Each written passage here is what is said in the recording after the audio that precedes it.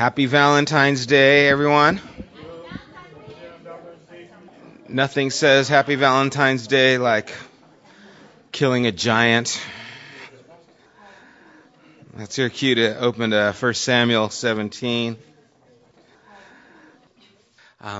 Denise is in Haiti right now, and so we want to lift her up in prayer. And there's others there with her, not from Genesis, but other people there, so she's traveling with a group. But let's pray for her and tonight as we move forward. Father, we are once again mindful of how you do such significant things through people, how you leave your legacy in the lives of mankind. And Father, we pray that we would be a part of that legacy that you are leaving. Lord, we lift up Denise to you and ask your hand be upon her. We pray that you would keep her healthy. We pray you keep her safe. And we pray, Lord, that you would continue using her to do a work in that country that has such great need. And Father, we also pray that what we are doing can be of help to the few that we are able to reach there as well. Bless our time here tonight. We thank you again for your giving us, Lord, these things written so that we can take them and apply them to our lives and be better because of it. Lord, thank you for breathing into these scriptures. Breathe into us, we pray now. In Jesus' name, amen. Well, we're in 1 Samuel chapter 17, one of the more familiar stories in Scripture. And what I hope to do in part tonight as we tackle this chapter is to steal it back from the Veggie Tales and the children's stories. This really isn't a children's story if you think about it. There's a lot of pretty gruesome things that take place in this story, including walking around with a person's head, different places. But it's a story that is powerful in not only declaring what faith in God can do, but this is the beginning of David's leadership. And so as we look at that, that's going to be one of the things that I want to focus on here tonight, is what leadership looks like and how it shows up here in this chapter. So, chapter 17, let's start at verse 1. A good place to start. Now, the Philistines gathered their forces for war and assembled at Socoh in Judah. They pitched camp at Ephes Dammim between Socoh and Azekah. Saul and the Israelites assembled and camped in the valley of Eli and drew up on the battle line to meet the Philistines. The Philistines occupied one hill and the Israelites another, with the valley between them. A champion named Goliath, who was from Gath, came out of the Philistine camp. His height was about 6 cubits and a span, which is 9.5 feet around there. He had a bronze helmet on his head, and wore a coat of scale armor of bronze weighing 5,000 shekels, and that's about 125 pounds or so. So a pretty hefty thing. On his legs, he wore bronze greaves, and a bronze javelin was slung on his back. This is just the coolest picture right now. His spear shaft was like a weaver's rod, and his iron point weighed 600 shekels, which would be 15 to 20 pounds. His shield bearer went ahead of him. Goliath stood and shouted to the ranks of Israel, "Why do you come out and line up for battle? Am I not a Philistine? And are you not the servants of Saul? Choose a man and have him come down to me. If he is able to fight and kill me, we will become your subjects. But if I overcome him and kill him, you will become our subjects and serve us." Then the Philistine said, "This day I defy the armies of Israel. Give me a man and let us fight each other. On hearing the Philistines' words, Saul and all the Israelites were dismayed and terrified. Here is an amazing picture.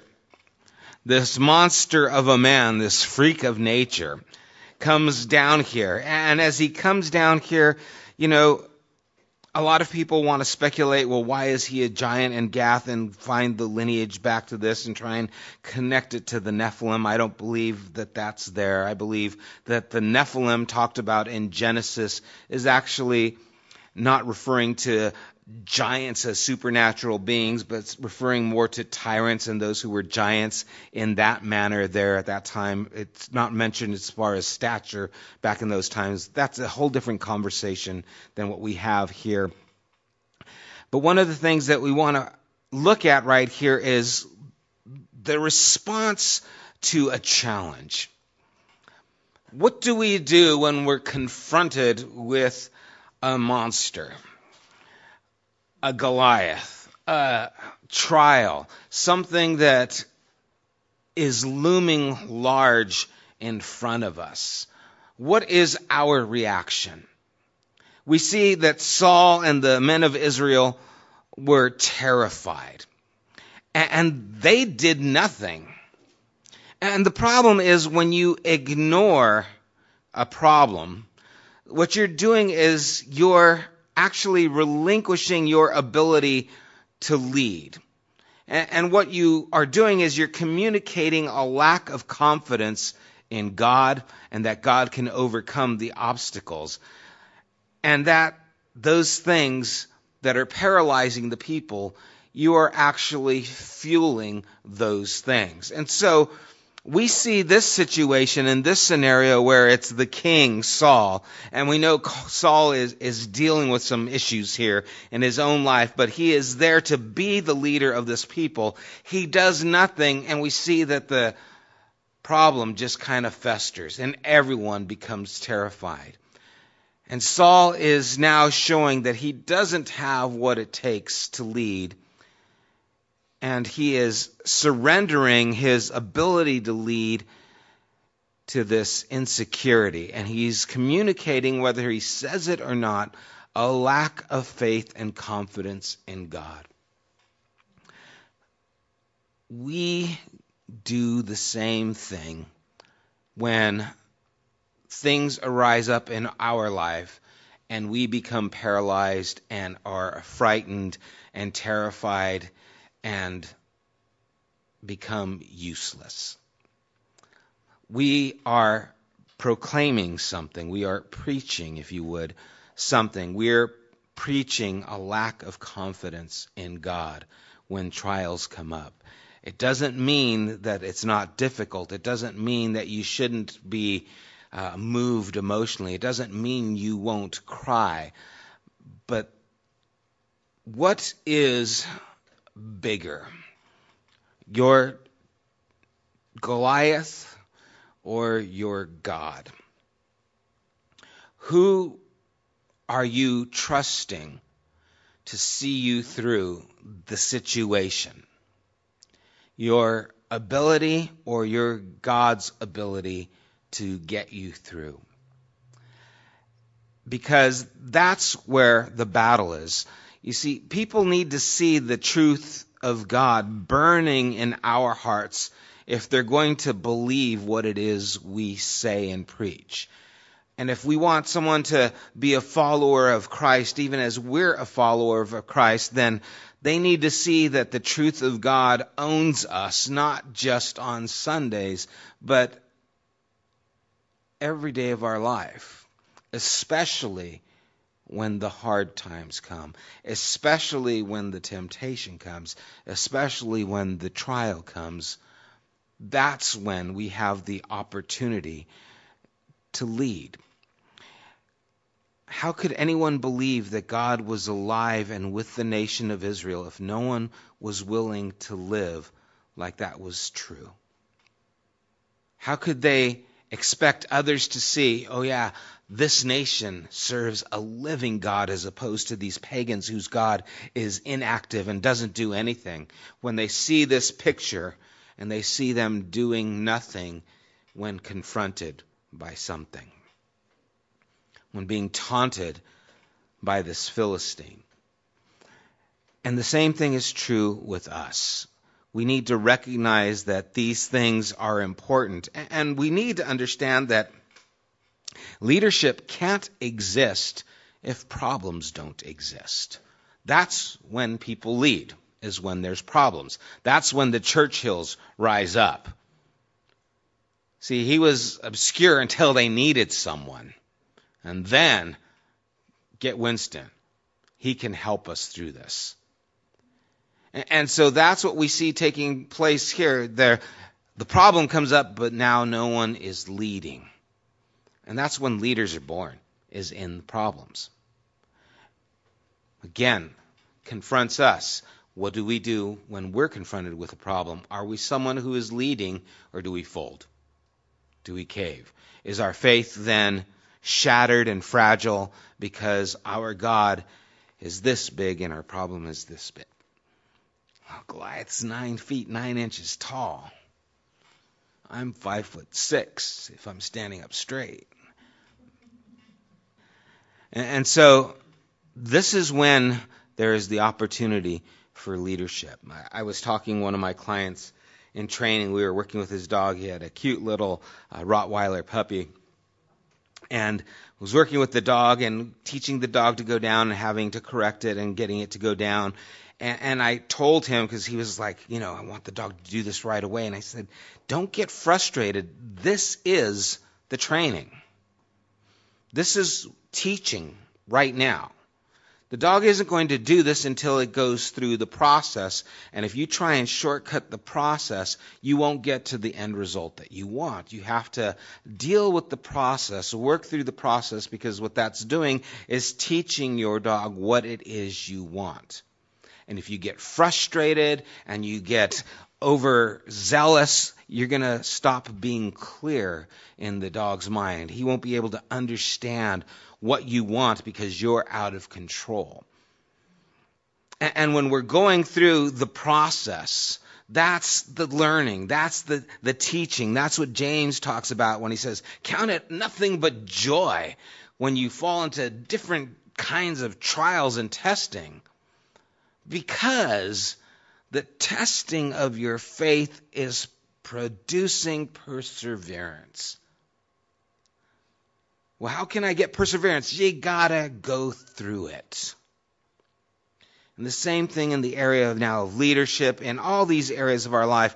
If you try and just push through it or get away from it without having to go through it, you end up not developing as you should. And this is hard. These are the hard things that we like to skirt around and get away, but this is where the battle is won. See, the battle with Goliath is won before he marched out, before David. And you all know the story. There's no spoiler alert here. We all know what's going to happen. But what we're seeing here is really a changing of the guard. As the book goes on later, we're going to start seeing this jealousy arising in Saul and this enamor for David. Why? Because of what happens and because of who David is. Let's continue reading verse 12. Now David was the son of an Ephrathite named Jesse, who was from Bethlehem in Judah. Jesse had 8 sons. And in Saul's time, he was very old. Jesse was very old. Jesse's 3 oldest sons had followed Saul to the war. The firstborn was Eliab, the second Abinadab, and the third Shammah. David was the youngest. The 3 oldest followed Saul, but David went back and forth from Saul to tend to his father's sheep at Bethlehem. For 40 days the Philistine came forward every morning and evening and took his stand. Think of that, 40 days. That's a long time to just be hanging out. What do you think's happening inside all these people. What do you think's happening with all those who see this giant come out and taunt them, say, come on, give us your best shot, and then no one shows up, no one steps up? I mean, they didn't even forget the challenge. Let's just go attack them. Maybe 10 of us can kill the guy and move forward. There was just no leadership. Because I probably wouldn't have done what David did. I probably said, come on, guys, let's mount something. Let's go out there. But anyway, no one's doing anything for 40 days. That's a long time for this taunting to go on. Verse 17. Now Jesse said to his son David, take this ephah or of roasted grain and these 10 loaves of bread for your brothers and hurry to their camp. Take along these 10 cheeses to the commander of their unit. See how your brothers are, and bring back some assurance from them. They are with Saul and all the men of Israel in the valley of Elah, fighting against the Philistines. Early in the morning, David left the flock in the care of a shepherd, loaded up and set out as Jesse had directed. He reached the camp as the army was going out to its battle positions. They weren't going to battle, they're just going to their positions. They're just going to that place where they've been going for the last 40 days. Shouting the war cry. Israel and the Philistines were drawing up their lines facing each other. David left his things with the keeper of supplies, ran to the battle lines, and asked his brothers how they were. As he was talking with them, Goliath, the Philistine champion from Gath, stepped out from his lines and shouted his usual defiance. And David heard it. Whenever the Israelites saw the man, they all fled from him in great fear. Now, the Israelites had been saying, do you see how this man keeps coming out? He comes out to defy Israel. The king will give great wealth to the man who kills him. He will also give him his daughter in marriage and will exempt his family from taxes in Israel. There's some incentive for you. No taxes. So David asked the men standing near him, what will be done for the man who kills this Philistine and removes this disgrace from Israel? Who is this uncircumcised Philistine that he should defy the armies of the living God? This is where the story really starts to turn and we start to see it become a war. David's declaration, again, this is not a children's story. Who is this uncircumcised Philistine that he should defy the armies of the living God? This is army talk here. These are these guys coming out, and he's like, what's going on here? And he's curious. And I picture, as the battle lines are being drawn, David, a young man, comes running up in the excitement, going to see what's going on. He hears this, and he's just caught up in the moment. This is his first time experiencing this. The people already have been there for 40 days, not David. This is his first time hearing of this. They replied in verse 27 to him what they had been saying and told him, this is what will be done for the man who kills him. When Eliah, David's oldest brother, heard him speaking with the men, he burned with anger at him and asked, why have you come down here? And with whom did you leave those few sheep in the wilderness? I know how conceited you are and how wicked your heart is. You came down only to watch the battle. Wow. And David's response, what have I done? I love this. If you have children, especially sibling brothers, this isn't an uncommon situation. This is where you start seeing these things. It might happen with sibling sisters as well. I don't know. But I can tell you it does happen with boys. Why do you think his older brother responds to him in this way? Looked at him as being his little brother. Yeah. What's that? Made him look bad. Yeah. It's kind of, who do you think you are coming up here and trying to be all conceited, he says. Any other thoughts? What happened when Samuel went to his home? Remember? Yeah. Nope, you're not the one. You're not the one. Is there anyone else? Oh, yeah, there's David. David, they anointed him with oil. They weren't sure all that it meant. But his brothers saw the prophet Samuel come and anoint David. And so there could be this jealousy going on here. Who are you? Why do you think you're so goody two-shoes? Just because the prophet comes and anoints you with oil, you think you're special? Well, yeah. The prophet came and anointed me with oil. That's special. And so there's this friction there, and it's amazing what a difficult time people have celebrating others. When someone is doing well, do you celebrate them? Recently heard a definition of humility that I thought was very good, is if you can think of anyone who is of less value than you, or if you see anyone who is not as important as you, then that shows where your humility needs work. If you see anyone and think yourself more than them in some way, then you need humility. I thought, ooh, that one was pretty good. At least that one gave me a little zing. Like, oh, there's a few people I need to repent of this. And so his brother couldn't see and celebrate what was going on in David's life. And many times that's a problem with us, that pride of actually wanting the good and trying to encourage the good of someone. It's going to be Saul's downfall. Later on we'll see. So David responds, "What have I done?" said David. "Can't I even speak?" Sounds so much like one of my kids. He then turned away to someone else and brought up the same matter. "Forget you. I'll go talk to this person." And the man answered him as before. What David said was overheard and reported to Saul, and Saul sent for him. David said to Saul, "Let no one lose heart on account of this Philistine, your servant." Oh, sorry. I was reading something. I'm sorry. So David said to Saul, "Let no one lose heart on account of this Philistine. Your servant will go and fight him."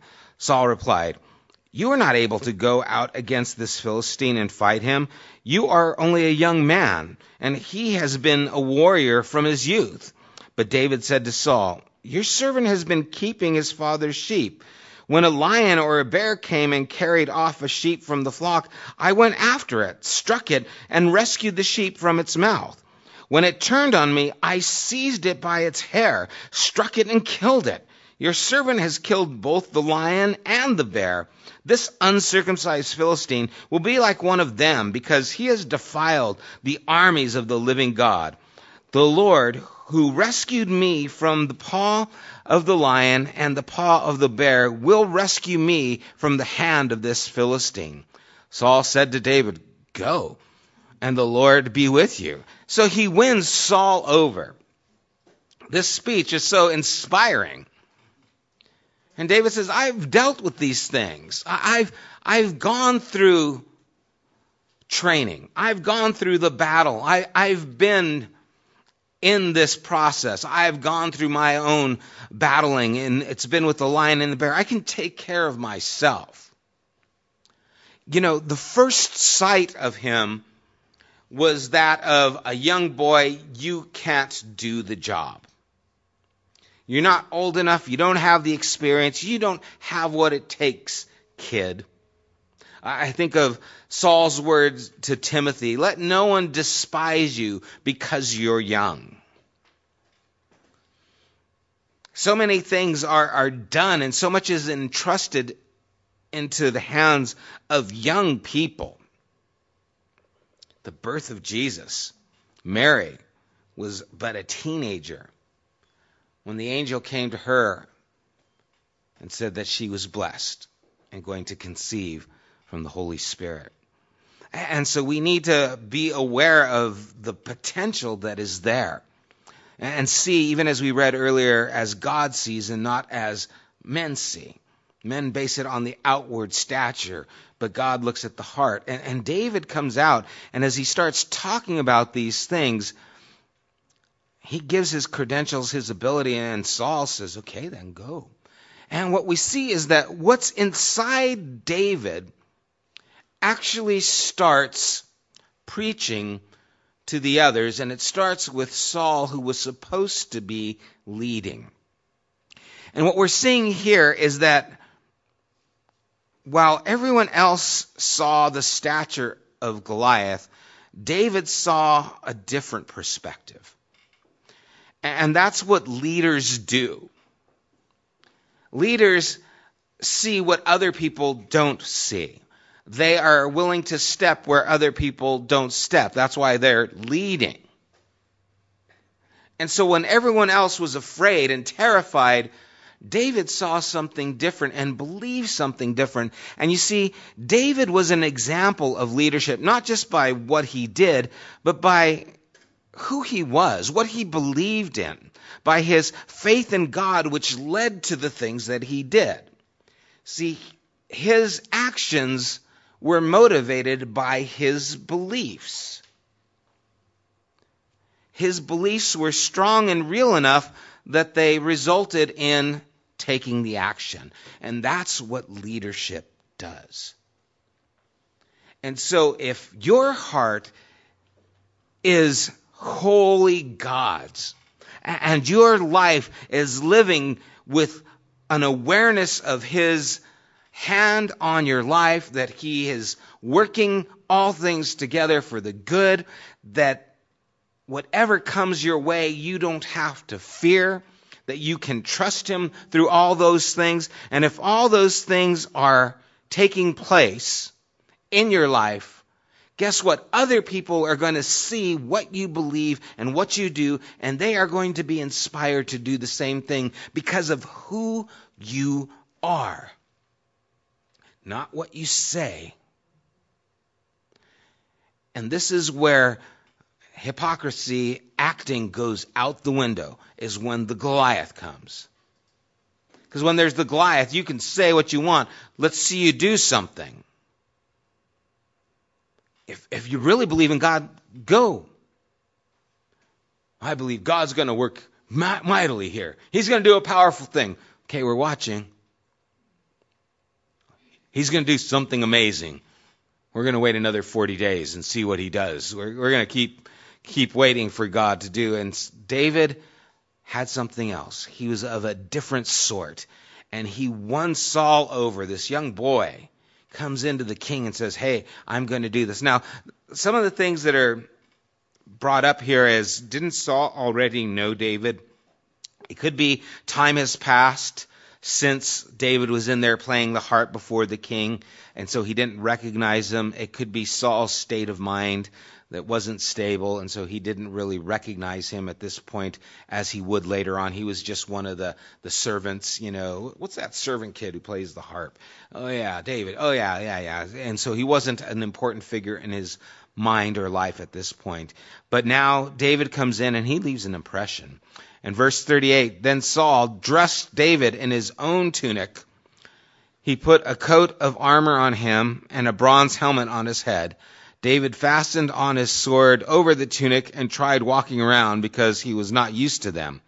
I cannot go in these, he said to Saul, because I am not used to them. So he took them off.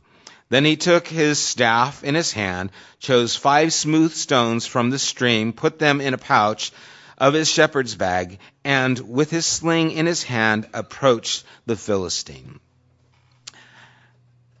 I'm not you, Saul. I can't go as you. I'm going as me. Your armor doesn't fit me. Your life doesn't fit me. I have to go with who I am. And that's always the case with us. A lot of times we try and put on someone else, and God is always calling us to be genuine. You can learn so many things from other people. I know there's many times where I've tried to emulate certain people, and I just never do it well. Especially people who are really good at what they do. It's like, I'm just not there. And so God says, don't worry. You don't have to be there. Just be here. And I always find that someone else's clothes don't fit me. Sometimes my own clothes don't fit me. It depends. But what's happening is David is just, no, I can't go. This isn't, I'm not used to this. Meanwhile, verse 41. The Philistine, with his shield bearer in front of him, kept coming closer to David. He looked David over and saw that he was little more than a boy, glowing with health and handsome, and he despised him. He said to David, "Am I a dog that you come at me with sticks?" And the Philistine cursed David by his gods. "Come here," he said, "and I'll give your flesh to the birds and the wild animals." If a 9-foot person said that to me, I'm not sure what I would do. Just being honest here.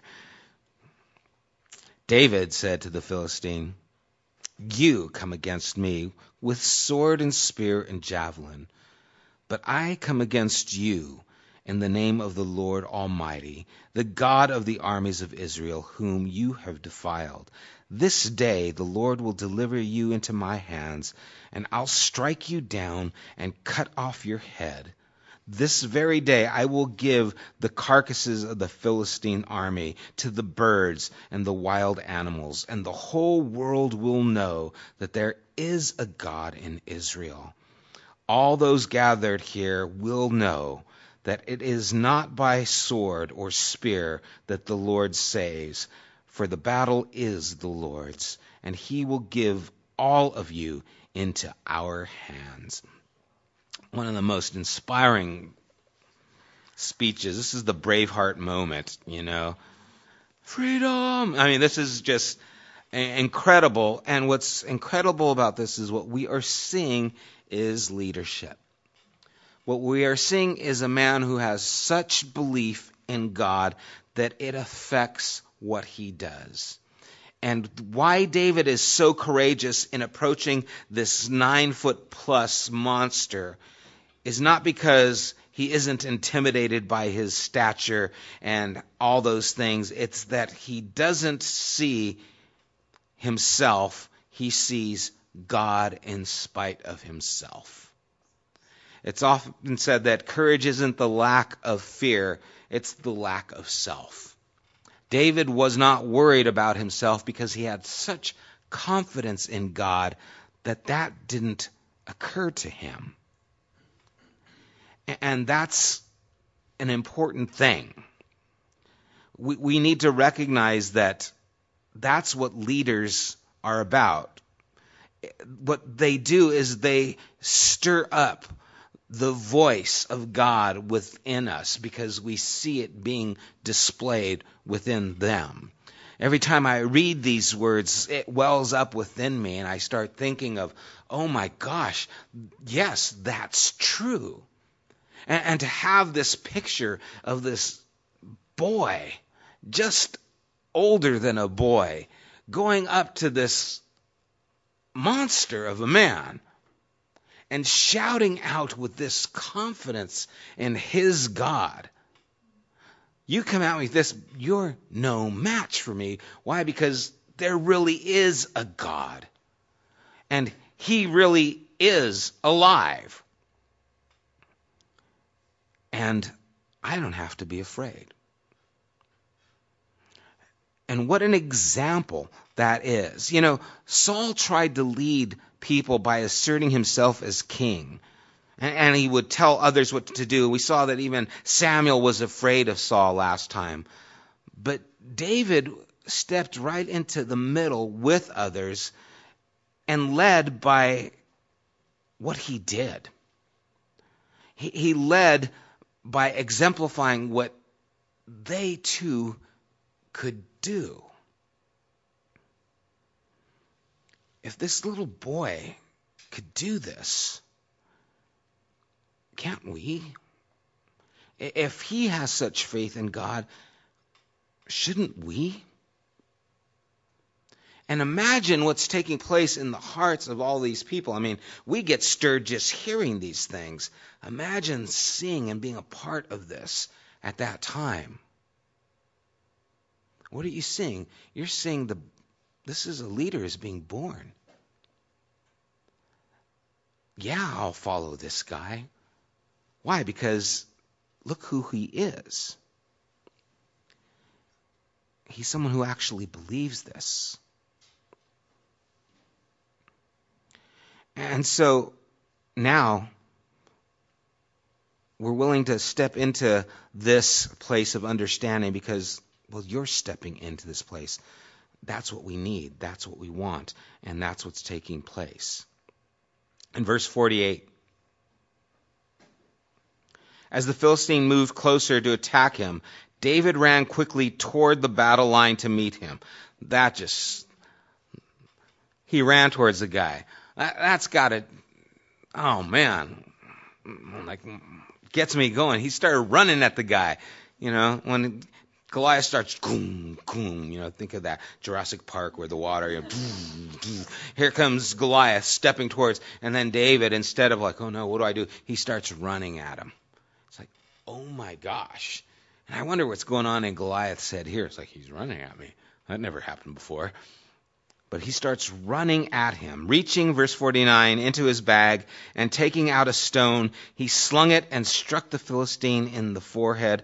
The stone sank into his forehead, and he fell face down on the ground. That was quick. If this was a pay-per-view, you'd want your money back, right? It's like, what? That's it? The first round, first punch, it's over. He had 4 more stones. Nope, only took the one. Fell down, face down on the ground. Verse 50, so David triumphed over the Philistine with a sling and a stone. Without a sword in his hand, he struck down the Philistine and killed him. David ran, stood over him. He took hold of the Philistine's sword and drew it from his sheath. After he killed him, he cut off his head with the sword. When the Philistines saw that their hero was dead, they turned and ran. Then the men of Israel and Judah surged forward with a shout and pursued the Philistines to the entrance of Gath and to the gates of Ekron. Their dead were strewn along the Shaaraim road to Gath and Ekron. When the Israelites returned from chasing the Philistines, they plundered their camps. Then something happened.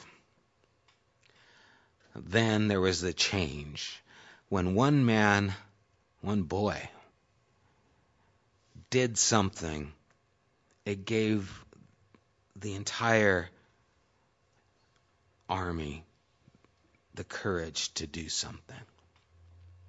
Do you see what a powerful example that is for us? That if we would have faith to be able to step into situations and do something in spite of the opposition. You see, it's not important whether everything's going right, but that you're doing what's right.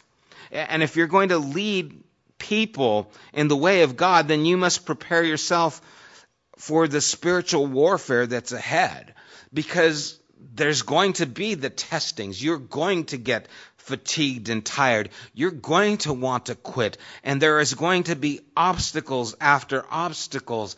What do you do? Who are you? What do you believe? Show me now. Don't tell me about it. Show it to me when it's really necessary. Because if you will do that, then I will follow you. Because you believe and you're proof of God. But Saul, he just went and did nothing. 40 days, not sure what to do. This is a little frightening, not sure what to do. But when one person believed and did something on that belief, the armies followed, and it changed and it turned and it won the battle just because of what he did. You see, if our motivation is the approval of men, which is what Saul's was, or are being measured as successful in the world, then this isn't the life for you. But if you can live and die on the knowledge that you have given your life for something that is purposeful to God, then you can move to the next step in the process in the spiritual reformation. Unless you're willing to give your life for this, then you're not ready to lead. And that's what we're called to. And you see, there was a time when this wasn't thought of as, this is heavy. This is difficult things. God's calling some people. No, there was a time when this was called Christianity. This is what Christianity was, because if you would step into this, the odds are you could die. I remember at a leadership conference at Mosaic in Hollywood, Erwin was talking about they were doing baptisms there, and they stream them live on Sunday night. They have the live stream at mosaic.org. And one of the girls who was being baptized was converted from Islam, was a Muslim, and her dad was pretty well known in high-ranking Muslim arena. And they turned off the cameras for her safety because she was going to be baptized. But you see, when she stepped into that water to be baptized, she knew what she was doing. She knew that she has now entered into this place where she could be actually harmed and put to death for her belief. And she was willing to do that. Do you know what that says to all those people watching her take that step of faith? It makes them say, oh my gosh, something real is taking place right here. And it's faith like that that was the norm when the church was born. And now we think, oh my gosh, we're so sheltered from these things. But if you can live and die in the knowledge that you're serving God, then you're moving forward in this area, and you can then begin to lead others. This is what we need to understand. David, by taking a position of leadership, was also exposing Saul's lack of it. And many times that's what happens. And we're going to see that is exactly what happened later on. Because he stood up, he saw in comparison that Saul did, and everyone saw that. So verse 54, I'm going to finish here. David took the Philistine's head and brought it to Jerusalem. He put the Philistine's weapons in his own tent. I'm going to keep these souvenirs. As Saul watched David going out to meet the Philistines, he said to Abner, commander of the army, Abner, whose son is that young man? Abner replied, as surely as you live, your majesty, I don't know. The king said, find out whose son this young man is. As soon as David returned from killing the Philistine, Abner took him and brought him before Saul, with David still holding the Philistine's head. Look what I got. It's like throw a tennis ball and your dog goes and brings it back. David's holding on to this head. I mean, this is a gruesome picture. It's kind of cool. Whose son are you, young man? Saul asked him. David said, I am the son of your servant Jesse of Bethlehem. And so here is an incredible story, not only of faith, but this is where leadership begins. It begins with a belief that is unshaken. It begins with a trusting in God for what is difficult in front of you. And it's not a matter of whether things go well or not. It's a matter of what I believe is the right thing to do. And I'm going to move forward in spite of that. And I'm going to leave the consequences in God's hands. But I cannot shrink back from doing what He wants me to do. I cannot shrink back from doing the right things that are in front of me, no matter how difficult they might seem. I need to have that kind of confidence in God that I am able to move forward in spite of the Goliath that faces me. And so we need to be able to take that, apply it to our own lives, and so that other people can see what God does in a person who really believes. Because if you take this posture, you will have no problem getting people to listen to you or to follow after you just because of who you are. Any thoughts on this story? Hopefully it's not a children's story anyway. This isn't for your kids anymore. Or just your kids. You can still for them, but this isn't about vegetables. Any thoughts, Come on, this is a powerful passage. Something's jumped out at you guys. Yeah, we definitely don't see him doing anything. So faith is active. It's not passive. Nada? Okay, let's pray. Lord, when I read this passage and think of David being a man after your own heart, this is what I see. A person who has no regard for his own life because his trust in you is so strong that nothing else matters. And Lord, may we take this example and put it into practice in our homes. Lord, maybe we're passive in our homes in leading our families or being an example to our families. Maybe we're passive, and it's not that we're doing anything wrong. We're just not doing anything. And we think it's okay, but what could we do? Lord, how could we step forward and move into the line of battle and take on the responsibilities that would cause us to grow? And Lord, may we take on this identity of a leader. Lord, David didn't tell anyone to follow him, but everyone did. We don't need to tell people to follow us. We just need to follow you. And by doing that, Lord, we will lead people to you. And I pray we would do just that. In Jesus' name, amen.